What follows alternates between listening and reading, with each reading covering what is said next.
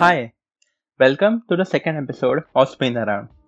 We are spinning into economics in this episode. Today, we are going to talk about the basic concepts of economics. This episode would cover the concepts which we may need in the future episodes. Every one of us have experienced this battle of currency and money. The only thing is, you don't know about it.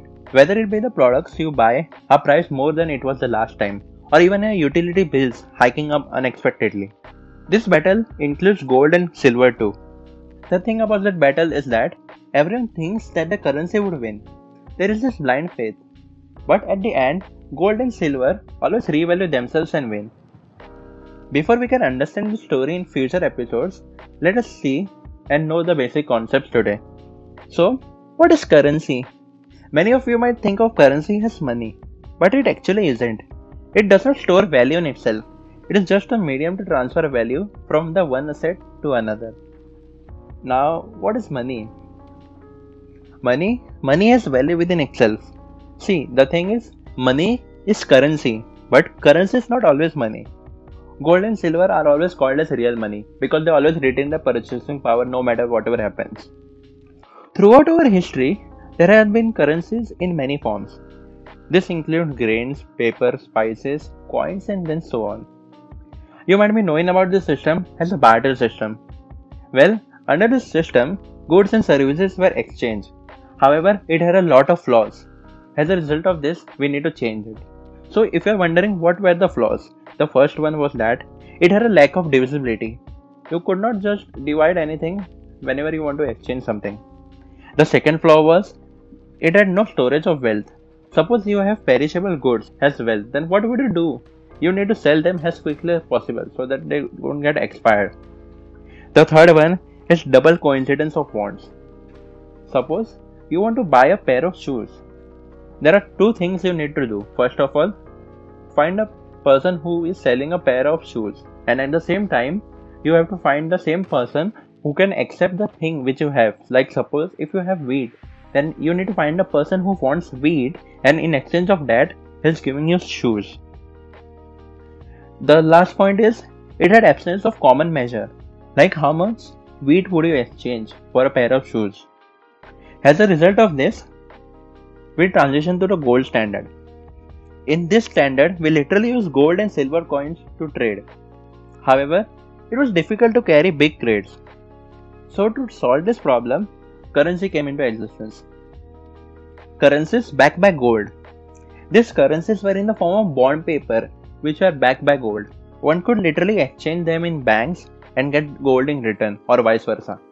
Then slowly, all of the governments in countries made us to transition to this fiat currency very cleverly. So what is fiat currency? Well, it is a currency established by a government regulation, but it does not have any value. Its value is maintained by the government, and also the parties engaging in exchange agree on its value. So what if they don't agree? That's our question for another podcast episode. There is a lot of history behind the existence of fiat currency. I will tell you the history of fiat currency and its existence in the next episode. Right now, just know that it works on the principle of partial backed by gold or backed by nothing. So what does this backed by gold currency actually mean? I will give a simple example. Consider you have a 2000 rupees note. So when the currency is backed by gold, it can be either backed by completely gold or partially for a particular proportion. Suppose you have 2000 rupees note. If this currency is backed by gold, then for every 2000 rupees, there is gold worth rupees 2000 in the government treasury. One can also redeem this if it is allowed. While on the other hand, if the currency is backed partially by gold, then for that 2000 rupees note, there might be gold in some proportion in the treasury, like 25%, 50%, 75% and so on. It is up to the government to decide. But if the currency is not backed by gold and issued just in faith of the people, then it is not backed by anything. It is called as paper money, that is our today's fiat currency for the other nations as well. The currency we use today, that is the Indian rupee, is fiat currency itself. It is backed by gold only by about 4.5%. Rest 95.5% is backed by foreign currency. This 4.5% is minimum security reserve and not applicable for exchange. The number of notes in circulation is way more than the reserve. It is backed in very small proportion. Whereas for the US dollar, it is backed by literally nothing since 1971.